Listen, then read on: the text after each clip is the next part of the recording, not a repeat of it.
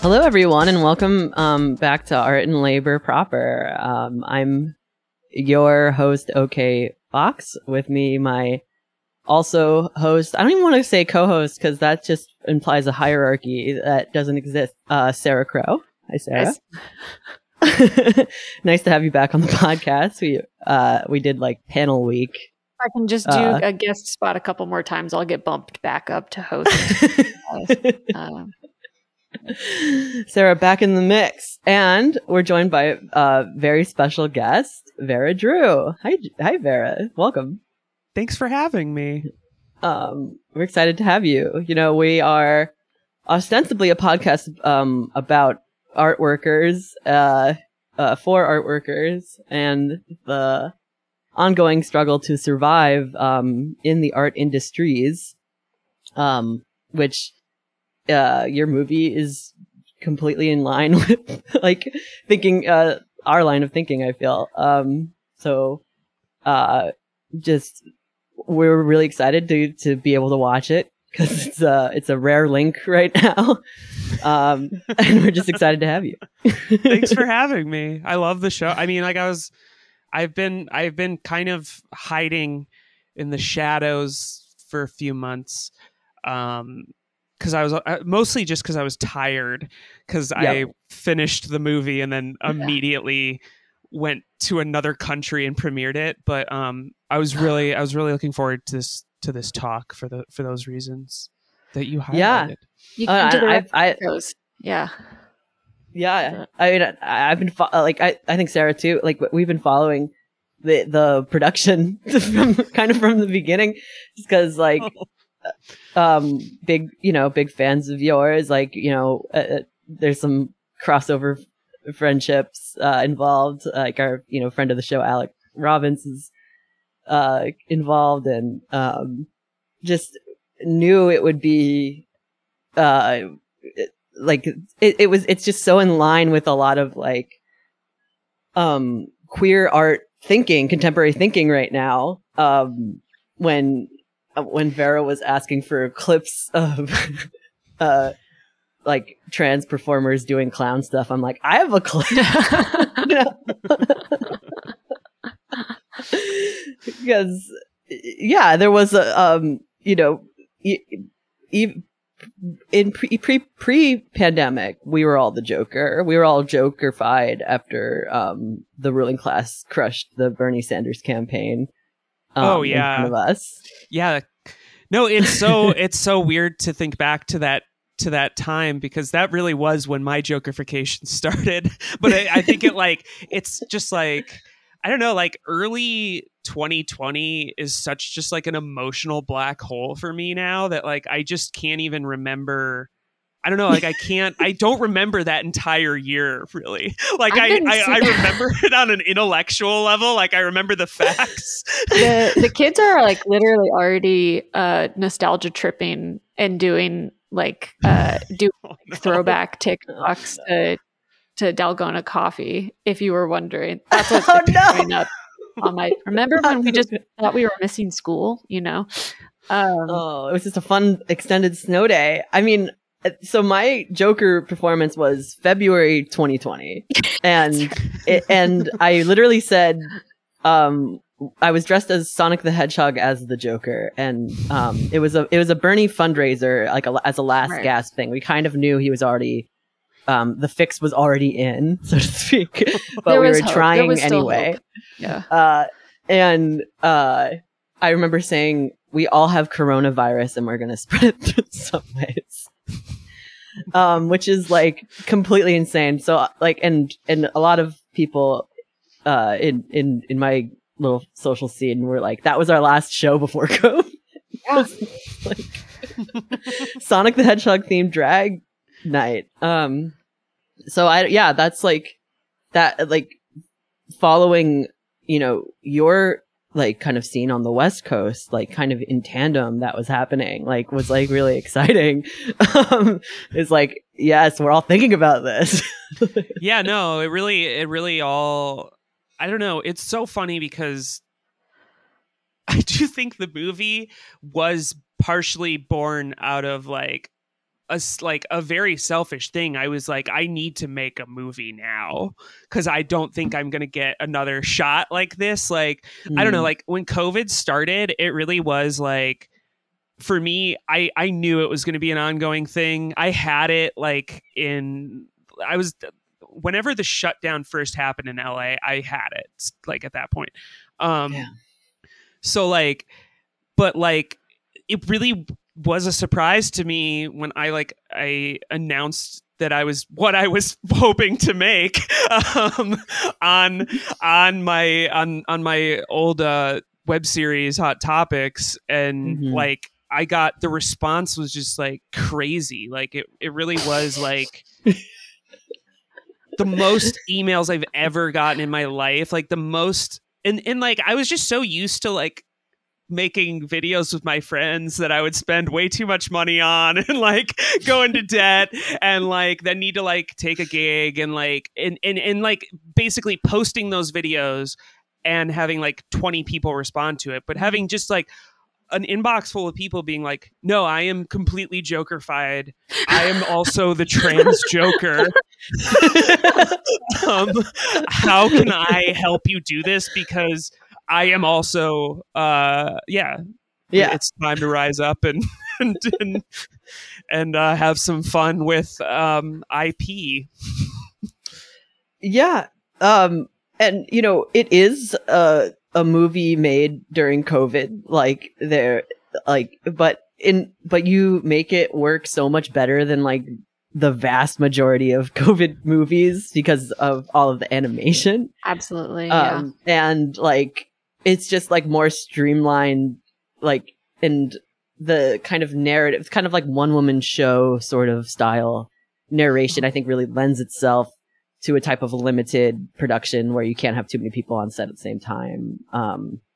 But the animation really is so much fun too. And it's just a mix of all of these different styles, that's like still really cohesive. Like it's not overwhelming at all. Like they all flow cohesively somehow. Oh, thank you. That, would suck if you felt otherwise. Well, I mean, it's like if someone were to tell me, like, yeah, it mixes all this shit, I'd be like, how do they do that? No, honestly, it really, I mean, it's like, it's helpful that like when, because I wrote the movie with a lot of people, but my primary co-writer was Brie LaRose, who was a writer on Lady Dynamite and Arrested Development, and is also very gay and very upset, and that's why we worked very well together. But the writing of it, in the writing of it, we were very consciously planning the production of it, and like, you know, like there were entire sequences where it's like, okay, this obviously needs to be animated. You know, like for instance, like there's a whole love scene in the movie. Like I really wanted that to be animated so that I wasn't reliving a love scene with an ex, because so much of this movie was me like processing trauma and stuff, like really creating a safe space for myself. No. Really smart. Brilliant. I already suffer enough for my art. I don't need to. You're like literally putting yourself out there, like so, like that's like in like the one woman show tradition, which is like a really like healing kind of theatrical process, like for a lot of people. No, I mean it really and look, it was helpful that going into it, you know, like with a fucking Joker army of like talented artists and musicians and animators who like they all knew that this at the end of the day was like a very autobiographical, very personal thing. And yeah, it's like endlessly moving to me that one person wanted to do this with me, because it is so yeah, it's embarrassingly personal. It's an embarrassingly personal movie about very much about my life. Well, but at the same time, like it shares a lot of like collective feelings, and like it's and like you know in the movie it's addressed as like you're the Joker, like that's gonna you are the people's Joker, meaning like it's not necessarily just your own personal story. It's something that's like being channeled. Like when I think about like queer art, I often think like we're all kind of channeling each other and channeling the past. Yeah. In these like in these really like it's hard to like it's like sometimes I'm like I literally am channeling Jack Smith or whatever. Like I'm like yeah.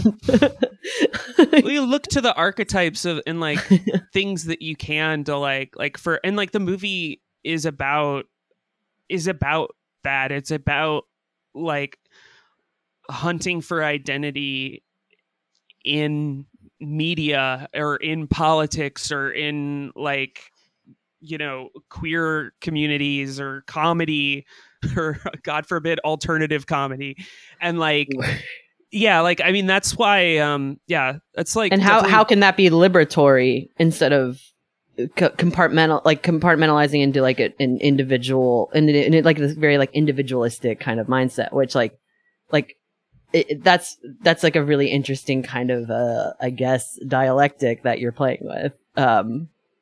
It's exciting to me like to try to figure that out, because I think a lot of liberals want to, you know, cynically kind of use our identities for like cheap political points, and that kind of makes it harder for us to operate in the real world, where we're actually, you know, especially those of us in the working class, like encountering people who have never met a trans person before and like only know trans people from the way the media portrays us, the ruling class media portrays us, you know. So I don't know. I just appreciate the way that you were approaching it, as like it is your personal story, and it has to do with your community lifting you up, but then also like you doing that in return, like with all these animators. Do you want to talk about some of the other animators? I saw our friend A.T. Pratt in there, New York guy. Oh yeah. And A.T. Pratt put together our Red Hood theater exteriors. Oh yeah. Like our entire boardwalk. So like a lot of the movie takes place in this like abandoned amusement park in Gotham City, where Joker and her friend Penguin start an illegal comedy theater, like in this like abandoned theater. And yeah, A.T. Pratt put together this like crazy fucking like painting that we then turned into carnival, like a 3D model. Yeah, it like his style comes through there for sure, because he's so detailed. Yeah. Well, and I think go ahead. No. I just wanted to say the love scene I mentioned earlier was animated by Tucker Worley. I might be pronouncing their last name wrong. But yeah, another very talented person that we worked with. Well, I was gonna just say that I think like that the very fact that you were able to kind of like the emotional core is what's able to totally unify all of these different styles, and it kind of acts as, I think, like a visual metaphor for like what a community actually is. We had like also been talking about like Cool World, or how I was thinking about Cool World as a reference, as opposed to something like Who Framed Roger Rabbit, specifically just because like the very environment itself was also this fantastical element. And I just thought that was like, it was like a really smart way to think about like diversity of experience, while also like here's this kind of,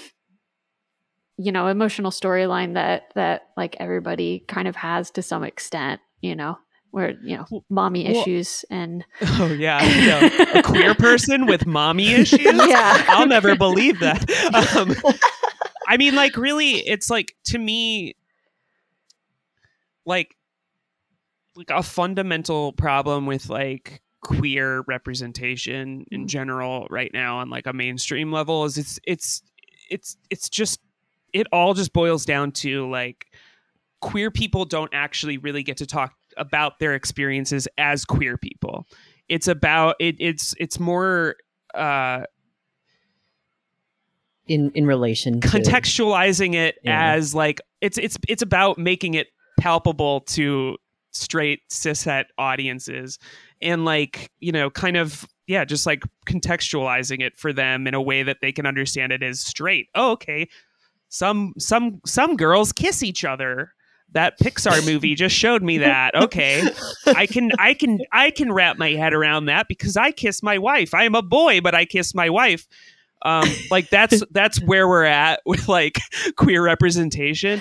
And like, to me, it's funny because it's like, I don't know, I go back and like watch like queer movies from like the 90s and stuff, and like there really are like a lot of like I watched But I'm a Cheerleader on the plane ride home recently, and upset everybody around me with all the girls kissing. But like, I think like, you know, there's clearly like a personal story in that movie that, and like it's a movie that I really do think could have been like, it could have been a mainstream movie. It's so fucking funny. It's so funny. It's heavy, but it makes a really heavy subject so like you can watch it. It's very colorful. It's fun. It's so well acted. It's so crazy. And it's like, I feel like the narrative around queer cinema is that like, you can't, it's not sellable. It's not sellable to have somebody's personal experience in a film. That's what art film does.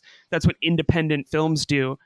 And that's complete and total horseshit, because Steven Spielberg is making a movie. He just made a movie about his fucking childhood that I got to see in TIFF, and that I loved because I love Steven Spielberg.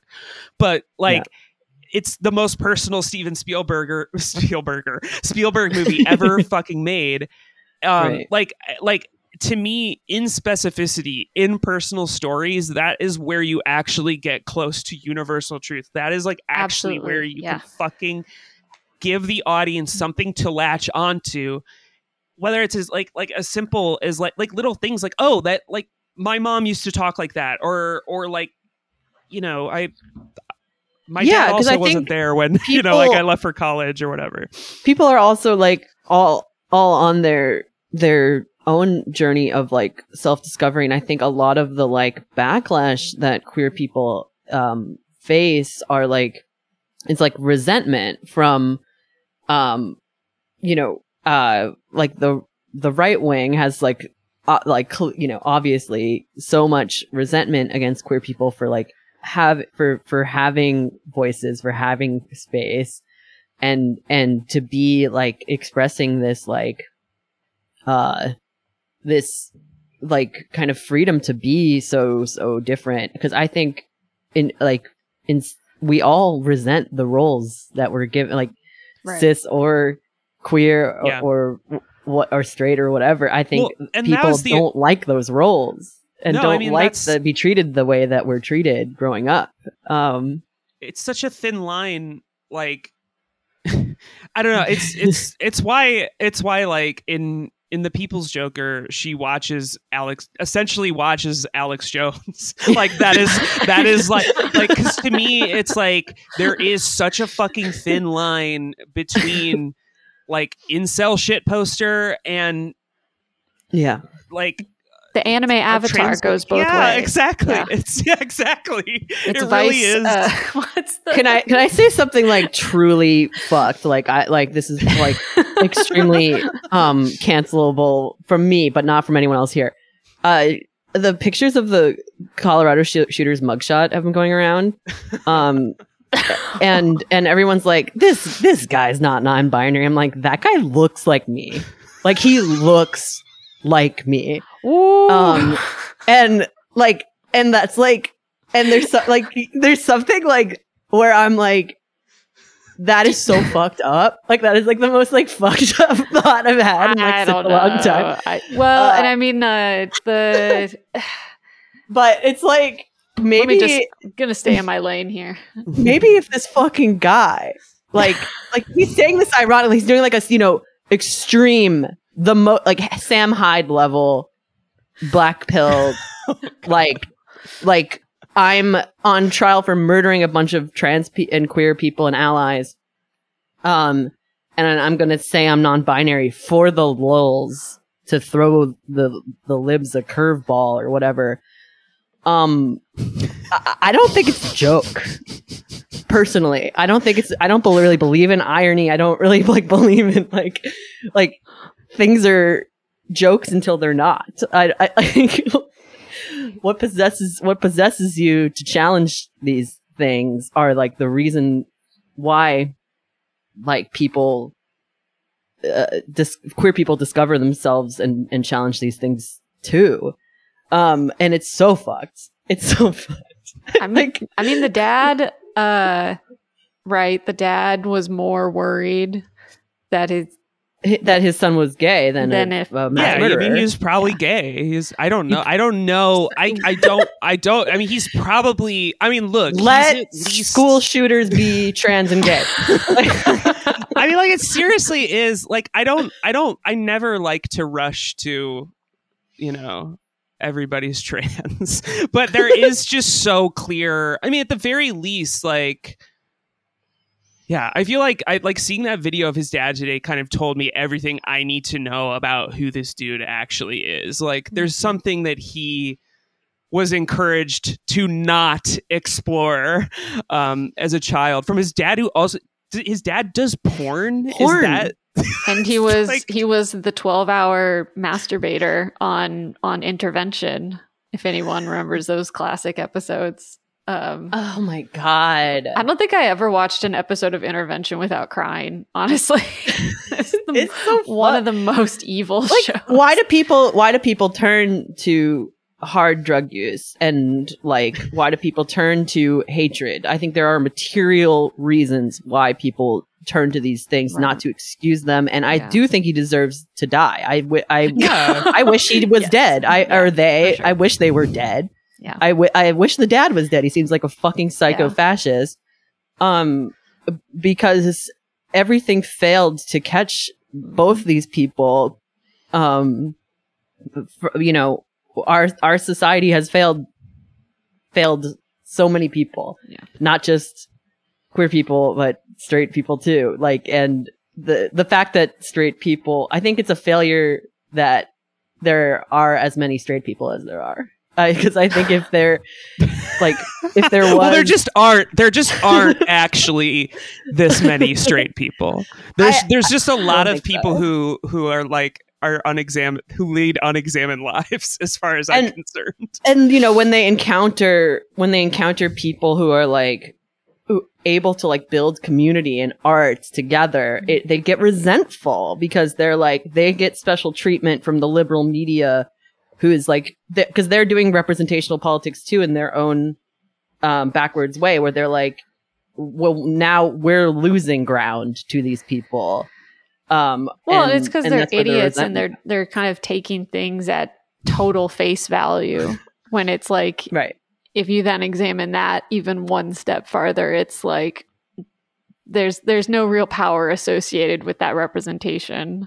I'm like, yes, your dad is your dad is like a fucking MMA meth addict, like, but you like have a house, like you, like you have like a lot of stuff, like, and you would be fine in any traditional kind of job setting, but like, that isn't like enough for them. They also want the culture. They also want the art, and they're never gonna have that because like gay people, we've cornered the market on art, and you can't really do it without us. Like, yeah, you have to at least work with us. You have to at least like somebody's got to paint the sets. I'm so glad we could address the brutal shooting in this like laughing fucked up way. I don't, because honestly I don't know how else to fucking processes it. Like, it's like, I'm just not I've been just actively not processing it, really. Like, it's kind of, and I don't know how much of it is like a product of just like shootings in general, because like right. just being a thing we have to hear about like every single fucking week. Even though they happen every single day, but we hear about the big ones once a week.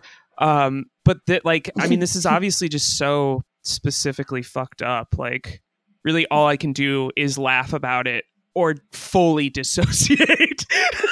I know, because then it becomes the thing. It, like, this happened during Me Too also. Like, it brings me back to 2017, where everybody's posting about like their experiences with assault, and right. everybody's posting about their experiences with you know, being hate crimed, and it's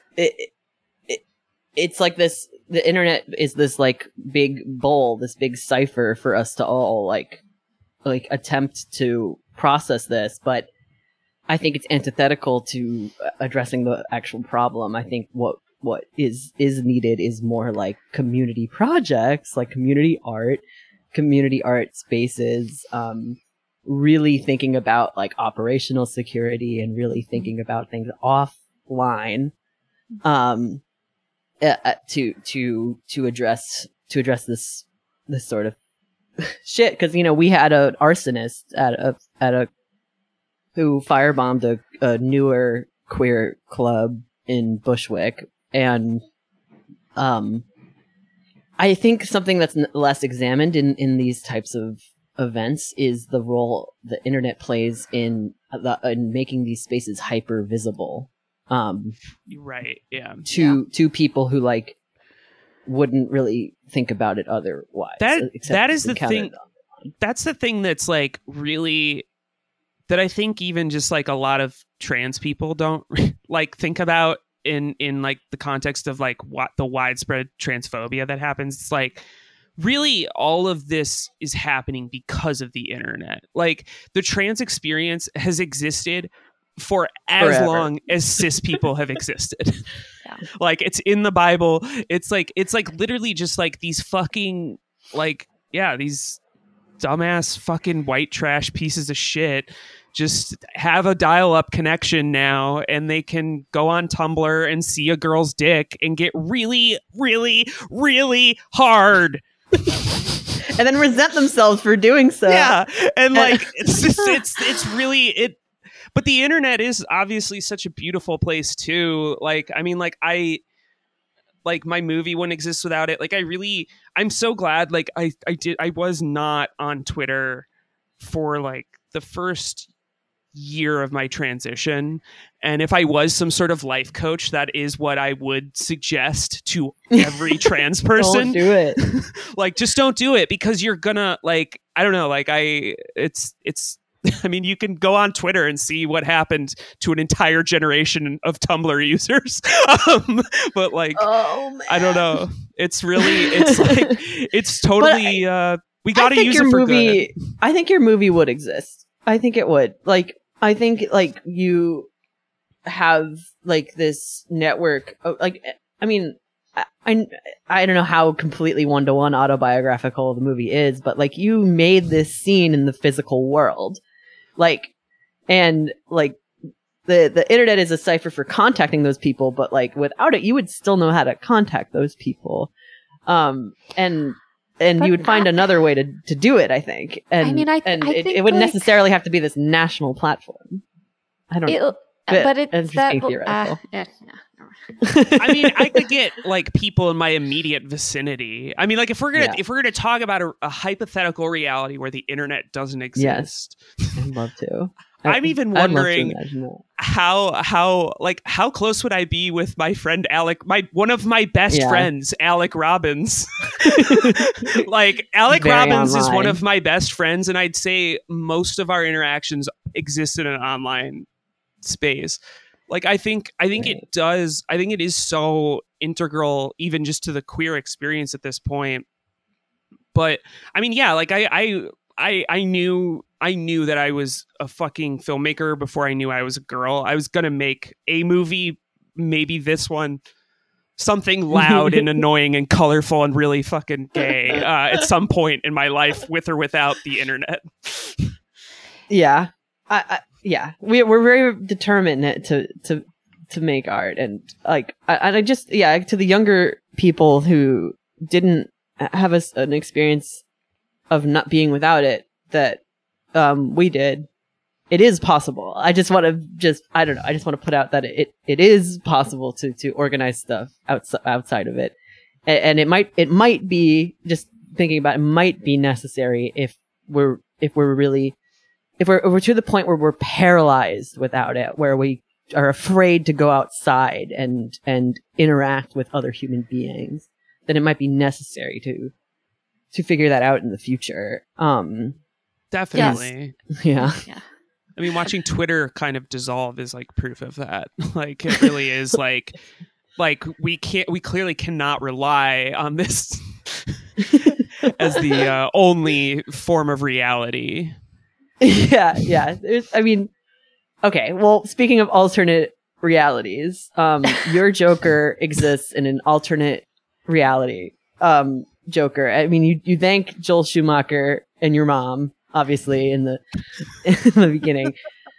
But I've been thinking about even expanding it further. Like, it's so obviously fair use to me that, like, it's like kind of even passé to talk about. But like, it's like clowns are like a foundation of like so many cultures, and the archetypes around clowns are like, one company cannot own the archetype of the clown.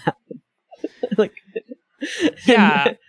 I mean, like, for me, the movie, that actually has what's been so frustrating in the post premiering of the People's Joker chapter of this movie has like been watching, you know, the quote unquote illegal, like, I mean, I put illegal on the poster. I put illegal queer coming of age comic book movie on the poster, but it was to get butts in the seats.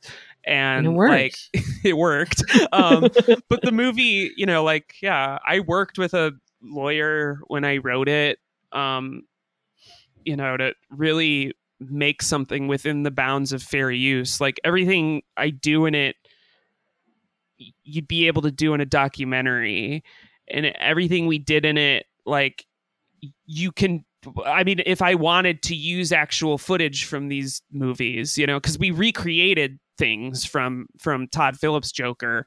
We didn't use any footage from the actual movie. We recreated sets either in like a 3D space or with 2D matte paintings and stuff. And like, but if I wanted to, I could have used footage from that movie, because fair use also protects you from that.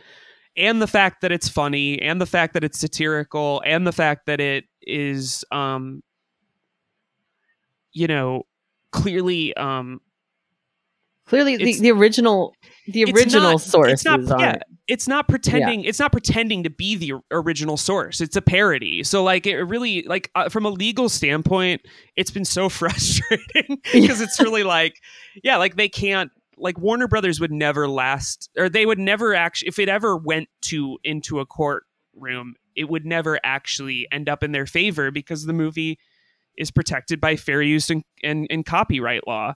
Yeah. It's, and it might actually $1 billion corporation. It might actually like severely bite them in the ass to do it, because it could open up a whole bag of worms that they don't even want to address or think about.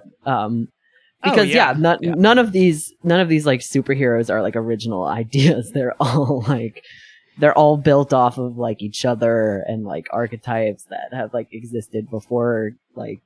Well, and they're also the ones, who are like desperate to try and, I don't know, I guess it's been almost our entire lifetimes that specifically like DC's Joker has been acting as this like chaos agent. Like, we're tapping into the mythos of like the trickster, and like it goes both ways then. Yeah. Yeah. You can't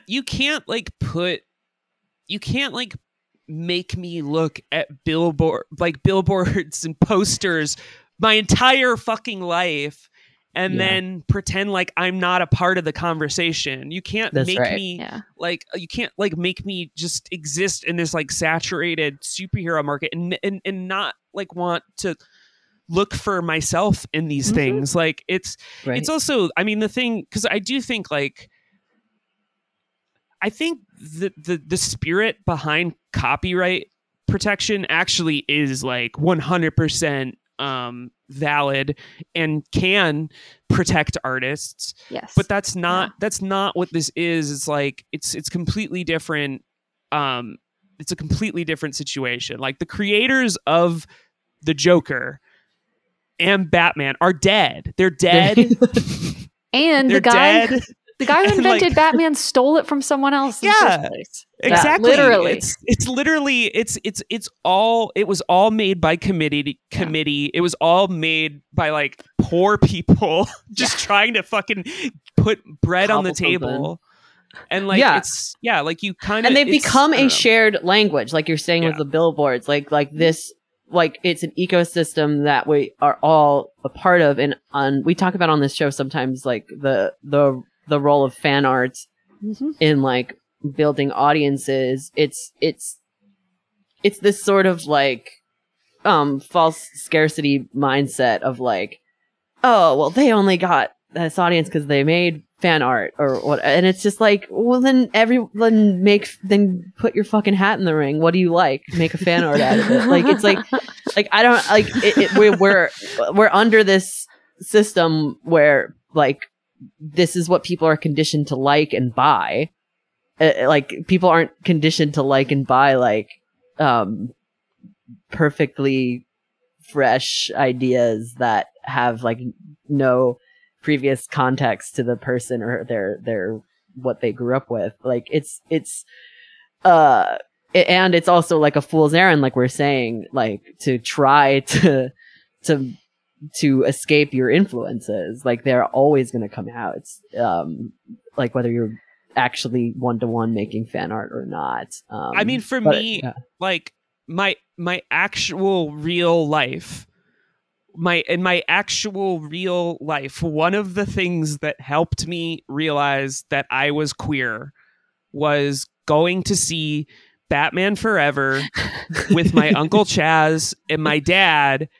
I was 6 years old. It was in Baraboo, Wisconsin. We went and saw Batman Forever. And when it got to the scene where Nicole Kidman was waiting for Batman in her nightie and like he comes into the window and she is like touching his rubber nipples and like the rubber nipples. It's it in that moment it was like a fucking firecracker went off in my head and like I felt seen for the first time in a movie somehow.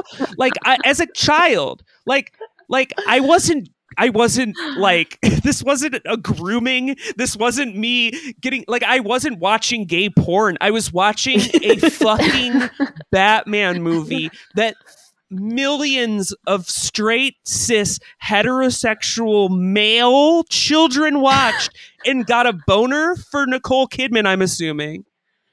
And I felt like I was Nicole Kidman. I felt like I was like I wanted Batman to look at me the way he was looking at her. Yeah. I wanted to touch somebody with rubber nipples. Like, I mean, it was that. So like, and that's basically a scene in The People's Joker.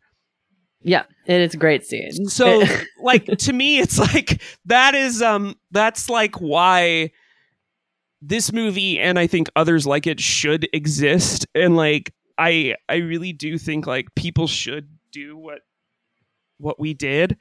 I think it's also the ruling class doesn't deserve to have a monopoly on these characters. Like, no. And you know, and be the only ones like, you know, making making any money off of them. Like there should be a liberation of these characters for like everybody to utilize, because I mean the state does know how powerful it is. That's why the military industrial complex is completely intertwined with Marvel and DC movies.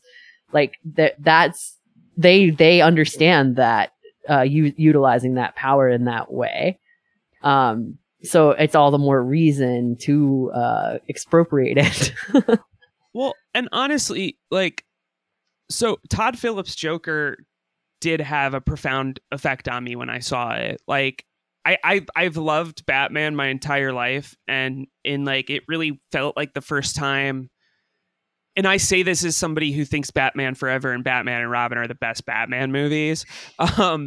Like, it was the first time really seeing somebody use the characters in a way that there was like a fraction of class consciousness and understanding that like institutions can fail people. Like Arthur really does get left behind. Like, I mean, he has a mother who abused him and all this stuff, but like he really, the state fails him. That is like really what finally makes him crack. And to me, that really did inspire me. Like, I mean, I wouldn't have made this movie if it weren't for the Joker. And I think it's like kind of why naively I thought maybe I was going to get away, be able to do what we did, because to me, it was like, you will win in the end. Like, you will win out. Oh, the People's Joker is going to be in Space Jam 17. Yes, they'll have Nate Faustin's Penguin plushies on the fucking Warner lot. In 1,000 years, it's going to be the only Joker media to have survived. And they're going to have to piece together our entire culture from it.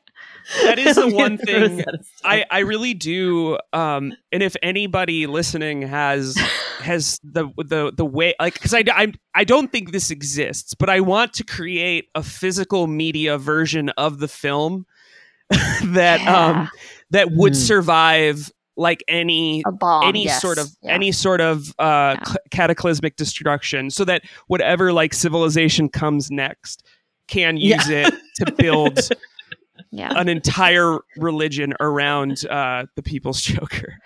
Well, even like, it's not like I want to tease that you might have some theatrical releases lined up, but even if you didn't, like, the culture of like, you can tease all you want, but I don't.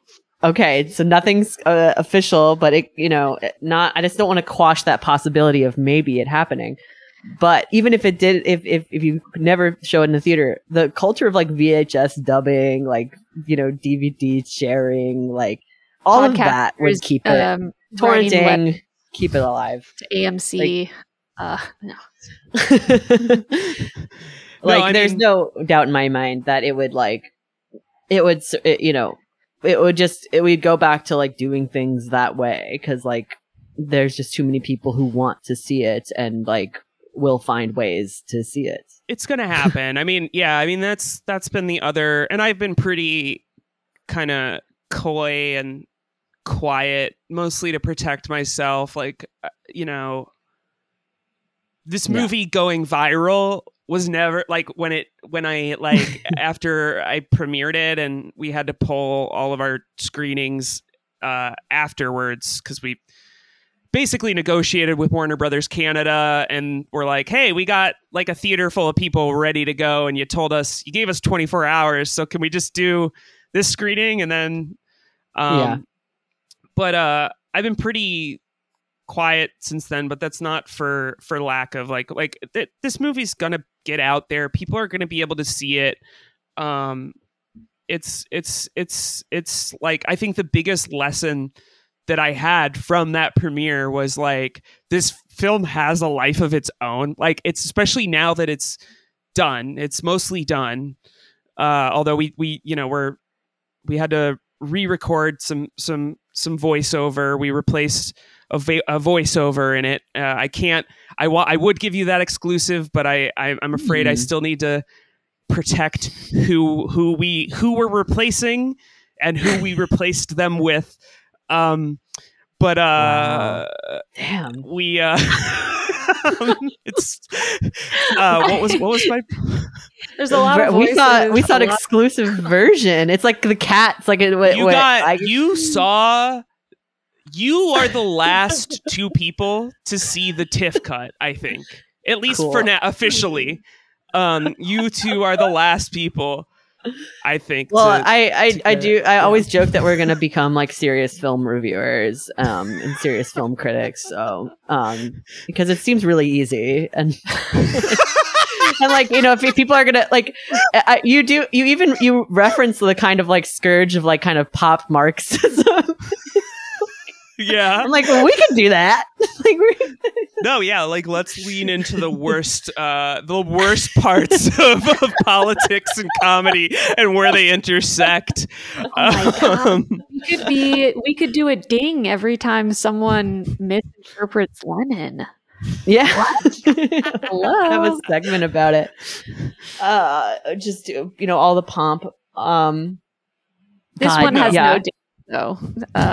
This one. I do want to. like- If I do want to just put it out there, because like if anybody who has been waiting to see this movie for 2 years, I promise you're going to get to at some point or another, and the wait is only going to make it more worth it because you have no idea what you're in for either way. It yearns to be free. It yearns to be free. It yearns to be expropriated.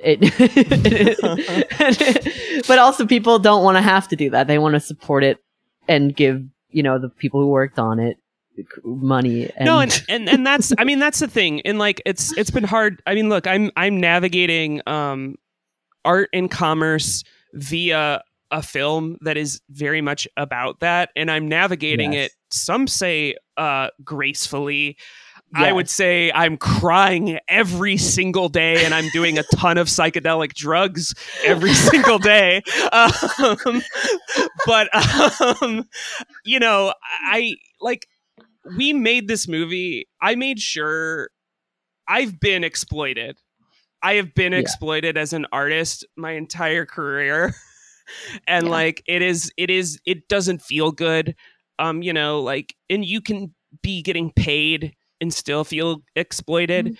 But I went out of my way on this film to make sure that every single person working on it felt at the very least not exploited and at best compensated. And I did, you know, I spent money making this. Like, it really, it was a very,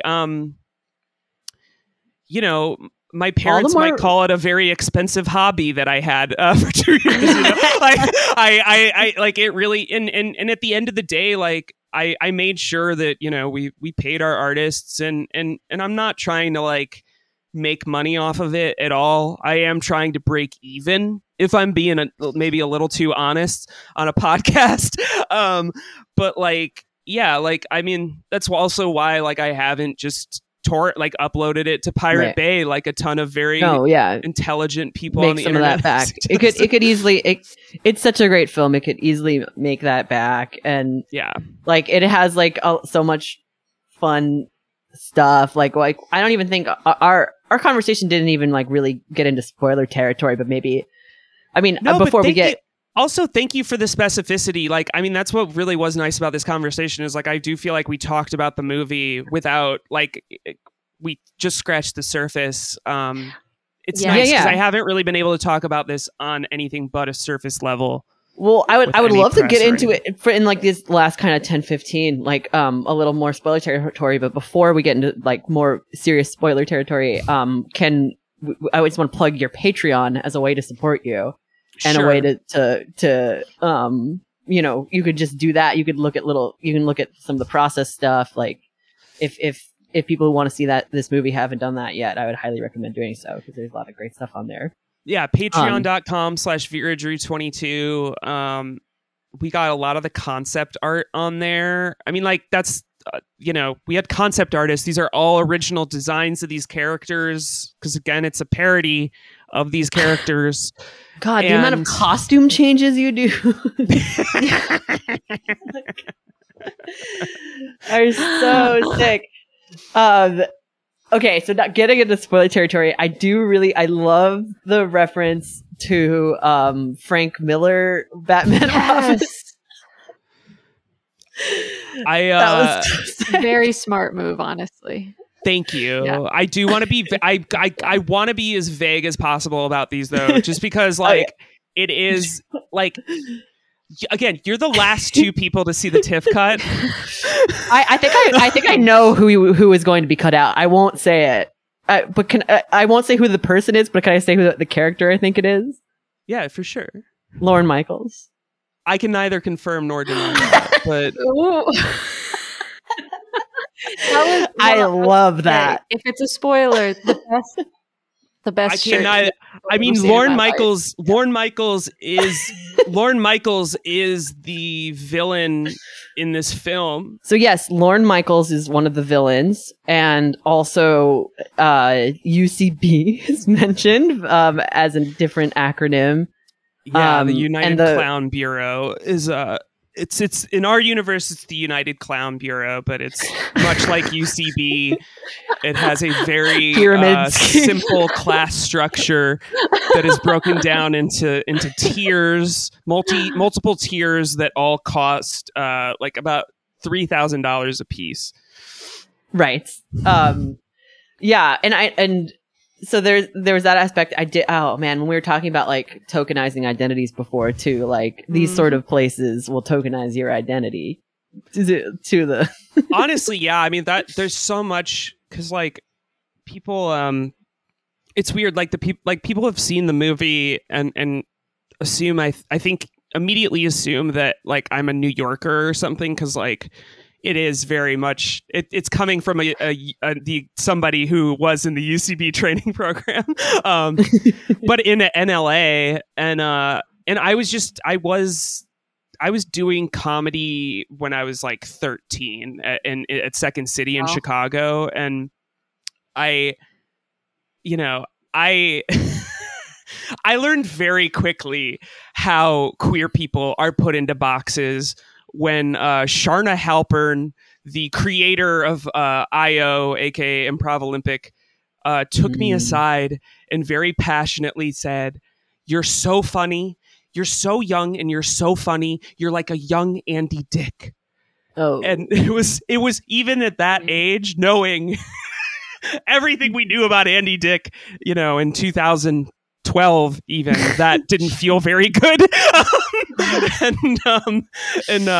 Yeah, like I don't know, like queer people are put into boxes. I think like diversity teams, like like it's such like a gross. Yeah, I mean, you reference it in the film, like you reference it when when Joker Harlequin like I love the way that like dead names are like bleeped out for like the memories, and then like when you have to actually like when people are using them like in the like present, it's unbelieved and like used in this very like deeply cutting way. Yeah, one of the first notes I got on the movie that I knew I was not going to listen to was, can you make the bleep noise a little less annoying?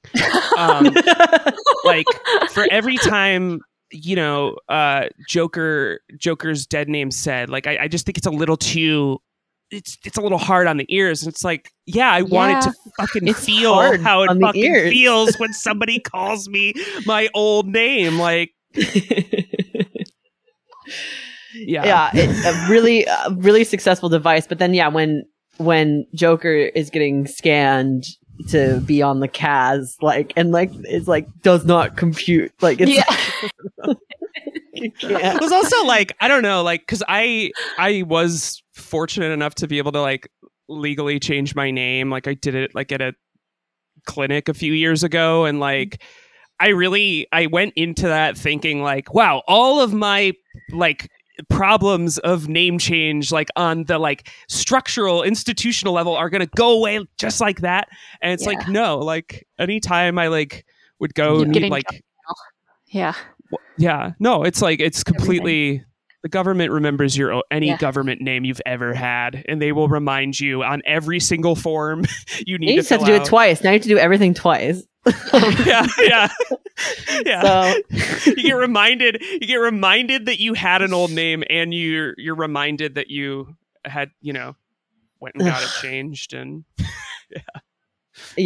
I've never seen that in a movie. I was like, why isn't that in a movie yet? So no, great. That was like, that's definitely how it's like applying for jobs, like applying, like, and then like the cuttingness of like family or partners or people close to you, like using it in these like really cutting ways where you're just dragged into this other place that they know what they're doing, like, in a way. Oh, completely. Very, very real. And I just loved, I loved a lot of like the place setting sort of stuff, like the references to like Ben Folds. So funny. Well, that was like so like I mean, Ben Folds and Ben Folds 5 is like seminal like, queer internet user, comedy fan. Without a doubt. That's what I'm trying to say. Doubt. That's what I'm trying to say. It's like such a universe. It's like, whatever like musical theater was to like Judy Garland era gays, Ben Folds is to trans people, I think. Really, it's so sad. It's so sad that we just have these like suburban white guys doing rap music, and we were like, oh my god. Yeah. In a way, it was like, oh, cool. Like I like rap music, and I like this type of music, and now it's like a crossover. It's so stupid. An angry piano man. I need an angry piano. I need Eminem, but with a piano. yeah. But like that sort of like crossover, like internet meme type thing is like very in line with like what culture has become, and it is sad. It is like kind of sad that we have like these Xeroxes of like of it's art. sad, but it's not sad to me. It's honestly, it's why like I'm too new agey and naive to have made this film, because it's like, to me, like it actually is beautiful that like it's just the real problem is that it's gate kept and costs money, and like right. We're told who can and can't tell these stories. Like I love genre. I love I don't. Well, there's some amazing performances in The People's Joker, and I do think that the Ben Folds 5 version of Bitches Ain't Shit is a beautiful performance. Like it's like it's just like it's just like the print, like the kind of intellectual principle of it. I understand, like, but like at the same time, like no, there is like the different line deliveries of the whatever you say, Mr. J, like right, like the sad one, like there's like so much pathos, so much like that is, it's artistry, and it is like it is working within this like language that like we live in like this era of like hyper reference, like oh yeah shit, but like to ground it in this like queer story, it's like it's a cool crossover in my brain that makes all my synapses light up. No, I'm glad you like it. I think it's yeah. and to reclaim Frank Miller Joker. Yes. Reclaiming it, making it like it gives Jason's, the character of Jason, like a lot of like villain origin story understanding, much like, you know, Todd Phillips, like, you know, this sort of like, oh yeah, well Jason's like clearly, yes, like it can't really deal with like his abuse and like pushes that onto others. And it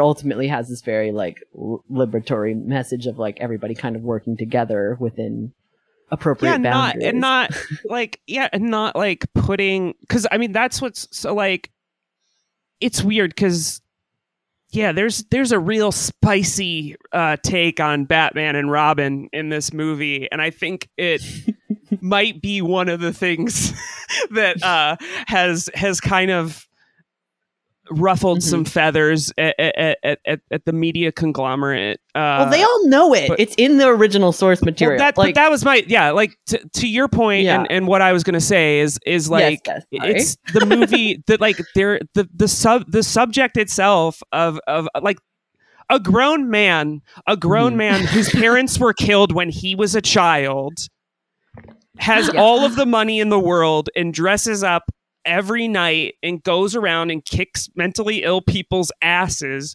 with his teenage counterpart, who he trained to be a killer. He trained him using the same magic and violence that he had thrusted upon him by Ra's al Ghul. Like it to me is like the most traumatic story in Batman is that dynamic, and nobody's explored it on an actual human level yet. It's also just the perfect like combining that with like, I mean, especially since you were doing comedy at such a young age, like the way that these industries then like consider these things a rite of passage, and that like if you don't, you know, in UCB's case, literally pay your dues, it's that like, oh, you don't have like a real experience of being a comedian and being mean and being awful and pushing that back onto people. Completely.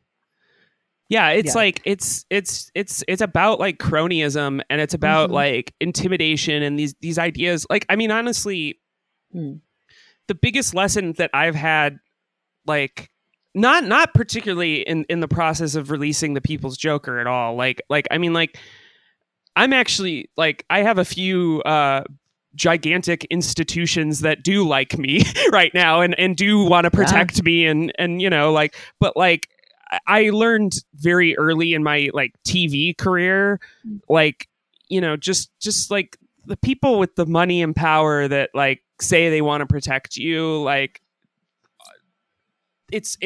never believe them. Never believe them. Like, never believe them ever. And like that's something that doesn't just exist inside of comedy and television and it's in queer relationships. Like, I mean, I don't know, that the story of like Jason and Batman in The People's Joker really it really comes also just from like really thinking about my place in patriarchy, like by coming up in TV. I mean, like to your point, like this movie would not have gotten as far as it did if I didn't already have a pretty successful alternative comedy television career. Like, I cut my teeth. I fucking ruined my life making comedy, you know, like at times, like it really, like, you know, and I don't think that is the road that you should have to go down to tell a story at all. It's pointless. And where are these people like bringing up your other work that isn't like in a copyright battle? Like you know, the series that you made with Tim and Eric, I watched that when it was airing, and it's so fucking good. Oh, thank and you. You cannot fucking find it. It was like a deconstructed sitcom. What was it called again? I'm forgetting. Beef House. Yeah, Beef House. That show is like a fucking fever dream for me because it was literally it was like 3 weeks of my life, some of the most grueling work I've ever done. It was a fucking blast. It was like being at summer camp, but like summer camp with like a bunch of old men, which is like ideal. And they're also like, interesting. Oh yeah, so like just the craziest set I've ever fucking been on in my life. David Leva Hart, who you've worked with as well on like his show, which was I watched that, also so amazing. Like you have a way of like working, like you have a deep understanding with like working with these people that I think shows a lot more like sympathy and understanding than like the original Tim and Eric. I mean, I've been a fan since I was like 14, but like I do understand the kind of critiques of like Awesome Show and stuff. Oh well, they even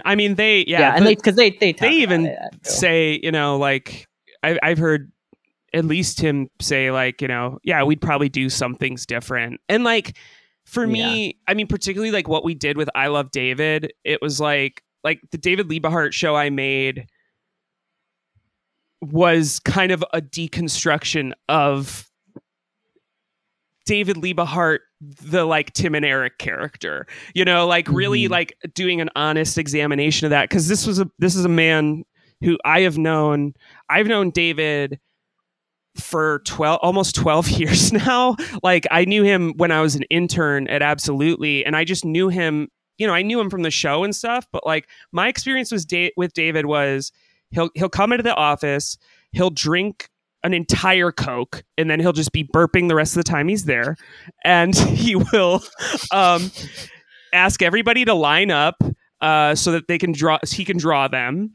And he's an amazing artist. I have so much amazing art from him. Like, and he's just this like beautiful, sweet, weird old man wizard type. And yeah, I was excited that I got to like, I mean, making that show with him, like, I was so stoked. Tim and Eric basically were just like, yeah, go make like the gay David Liebehart show.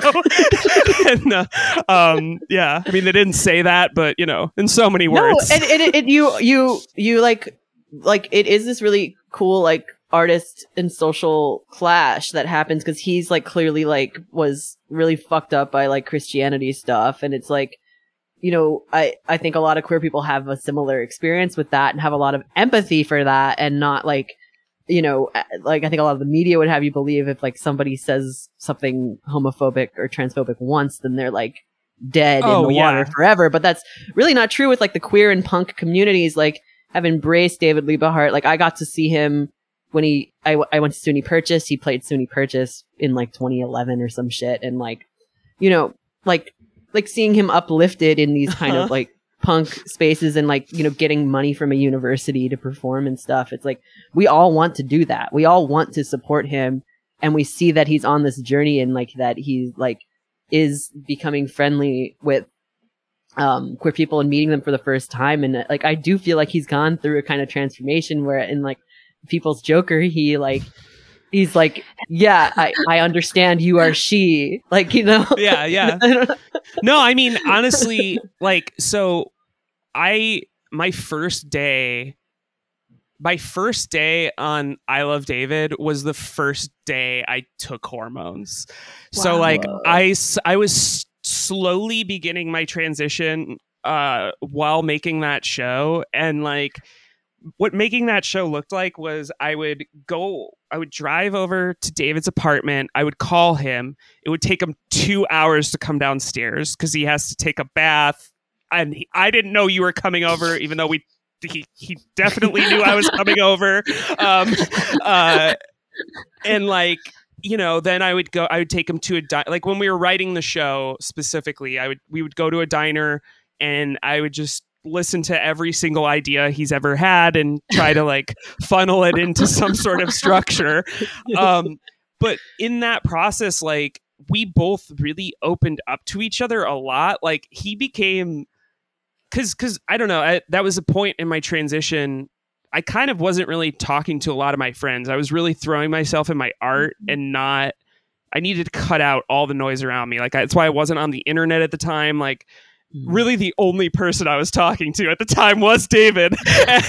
and like we both, I think we both kind of make each other better in a lot of ways. Like, you know, he had a very tough time getting my pronouns right, like in the early days and stuff, but like was also the thing that gave me hope for people like that, because now he calls me Miss Drew. Like, I insist he calls me Vera, but he really likes calling me Miss Drew because that's how he was like raised to talk to a lady. So it's like cool. It kind of makes me feel like a school teacher though when he talks to me, which is why I don't like it. But yeah, that's our association. Yeah, no, in a lot of cultures that is just a sign of respect, and that is like, yeah, I don't know, that's so cool. It's so like, sweet. Like, I think like intergenerational. I think like, I don't know.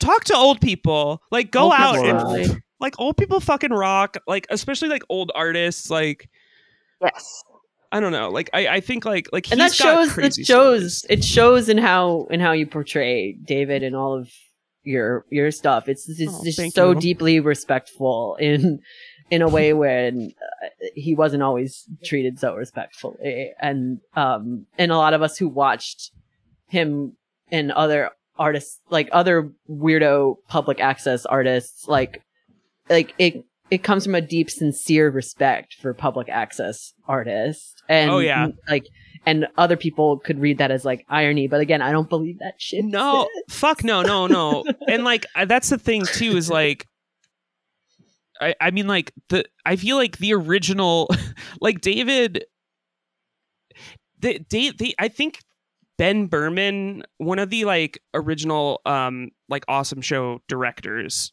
I think was the person that brought David into the fold. And that was definitely where that came from too. It was like a very deep love. Like, all these guys from Philly just grew up watching fucked up crazy shit on TV and like had a deep love for it. And like, I think David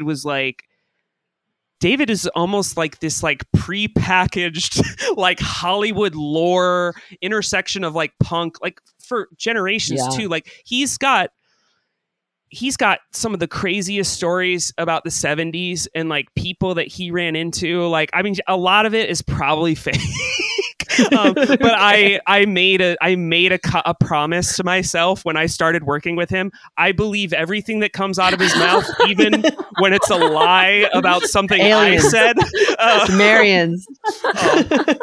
But yeah, no, I mean, like he, and it's why like I love working with him too, is like I love public access. I love, you know, I hate the genre of outsider art, or like the descriptor. Yes. Absolutely. Like, I hate that descriptor, but just for the lack of you know, an actual encompassing umbrella term, like I love that stuff so much. And like, I feel so fortunate that I get to call him a friend. Like, well, it's another like metaphysical layer to the work that you're kind of like another like kind of hierarchy to like examine. And like, you know, you have like that. Who's that amazing actress who plays your mom? That's Lynn Downey. Lynn is great. I mean, like, I feel like great. She's probably Really, gonna blow yeah. up soon. She's so And phenomenal. the child actor was really good. The child Vera was Griffin Kramer. Yeah, I mean, like, I did everything I did on this were things that I was told not to do in my life. Like, I filmed this whole movie in 5 days, like with a very small crew. I mean, we had a few pickup shoots here and there, but like principal photography was 5 days. You know, you get told don't work with child actors. Like, I worked with a child actor 2 of those days, and they were half days from him because I really wanted to be as respectful as possible. This was also pre-vax COVID that we were shooting in. So like, but he fucking crushes it so much. And David too, like David as Ra's al Ghul, like I also, you know, like I wanted to show Ra's al Ghul as somebody that was a person of color because that's such a rare thing too. Like, I mean, this like this Yes. name, this made up name that is clearly not a white guy, Not a white guy. Yeah. has So true. never been played Ne- by anybody but a white guy, really. Oh man. But yeah, I'm so proud of all of the performances in that.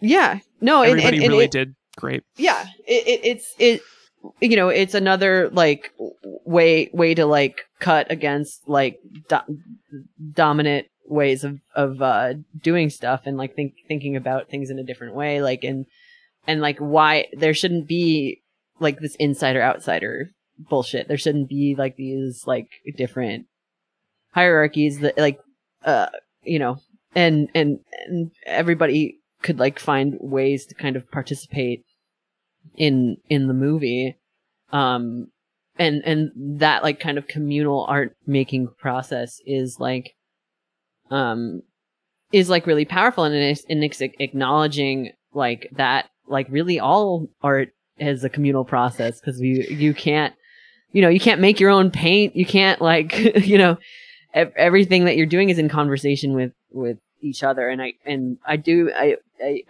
think it's it is like a proletarian movie. I do think it and if more movies could function in this way, it would like I think it would like help people feel better, because it definitely helped all the people who were following it during the pandemic kind of like feel better and feel productive and feel like there's things that matter in the world, and that we can build up things when everything around us is failing us, Yeah, I mean, to me, this movie, like making this movie really deep, like it kind of debugged my brain. Like it really like made me, I unlearned a lot of toxic ideas I had about what goes into making art.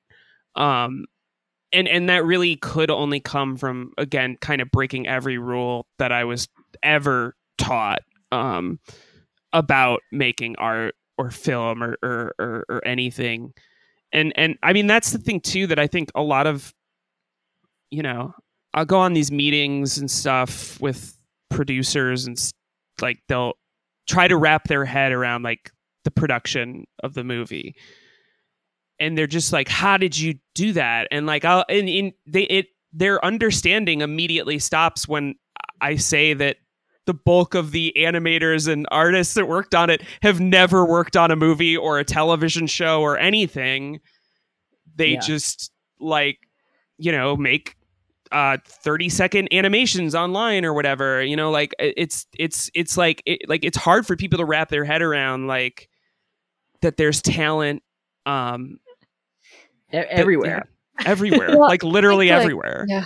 We've talked before on here about like that, or at least I think a lot about how there's often this like reverence for serious auteurs who have the singular vision, like, Kubrick or whatever.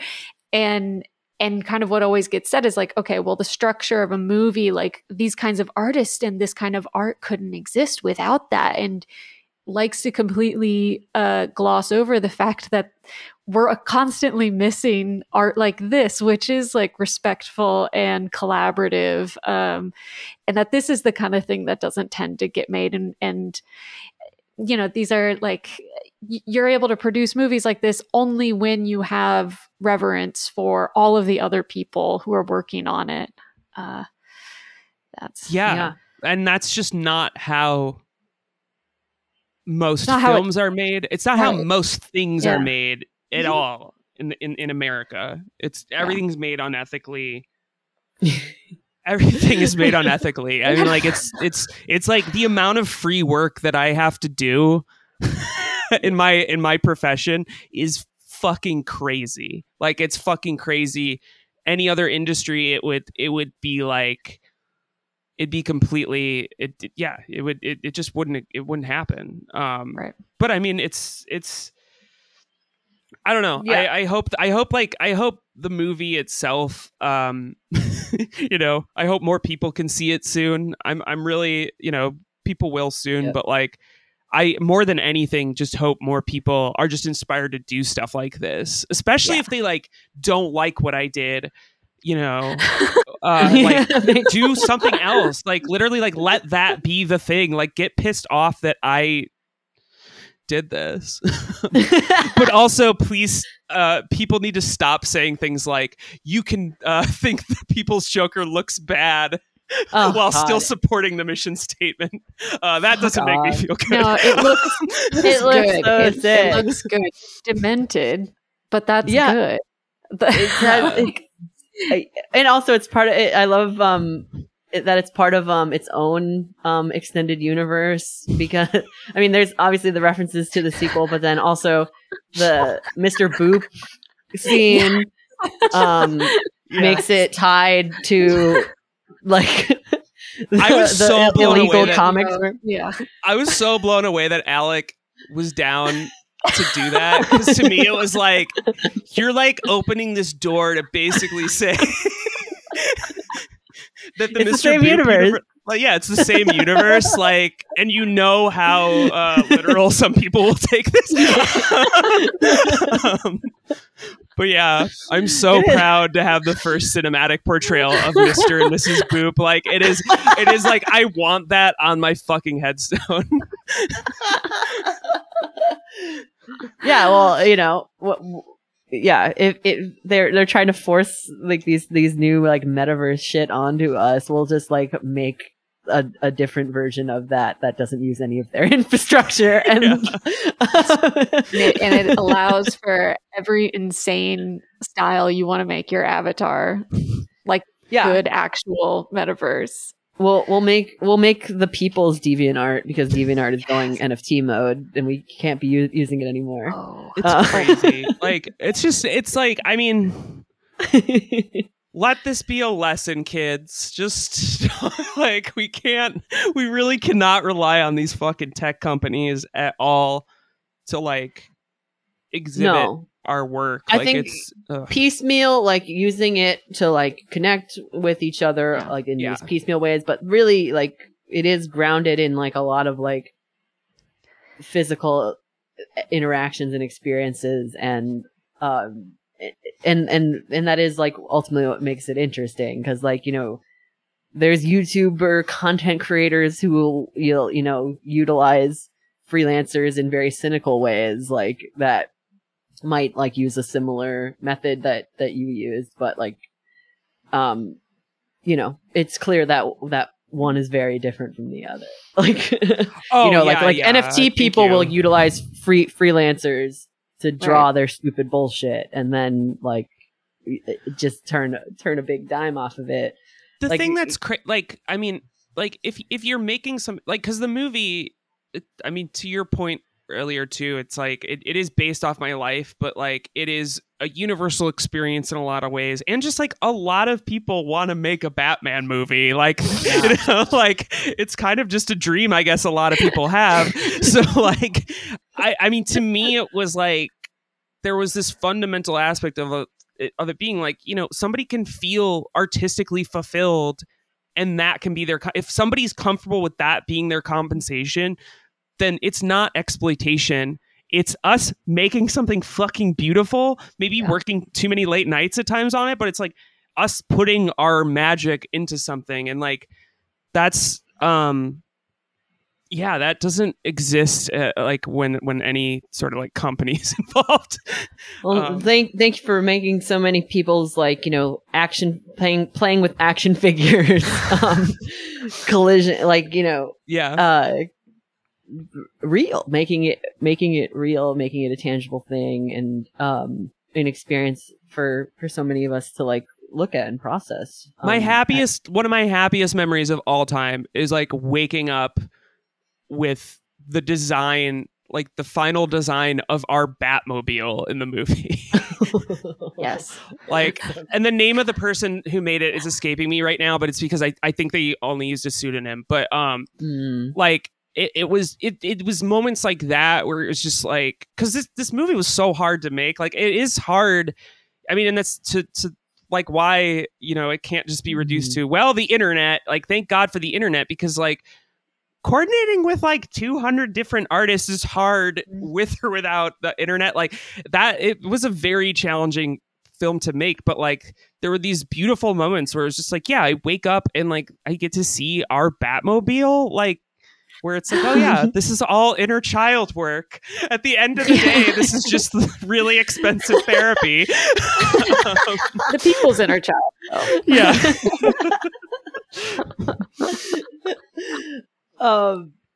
Well, I feel we've kept you long enough. Was this good? I hope I did okay.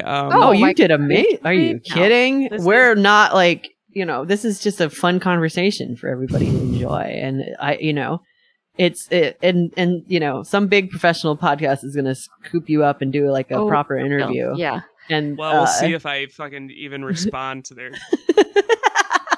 I will say, I think like anybody who listens to this podcast would probably be obsessed with this movie. So yeah, there's a lot of crossover. Yeah, there are a lot of jokes that nobody except the total brain poisoned 10 people who listen to this. No, I mean that's why I wanted to come on here. It really was like the right, like I don't know.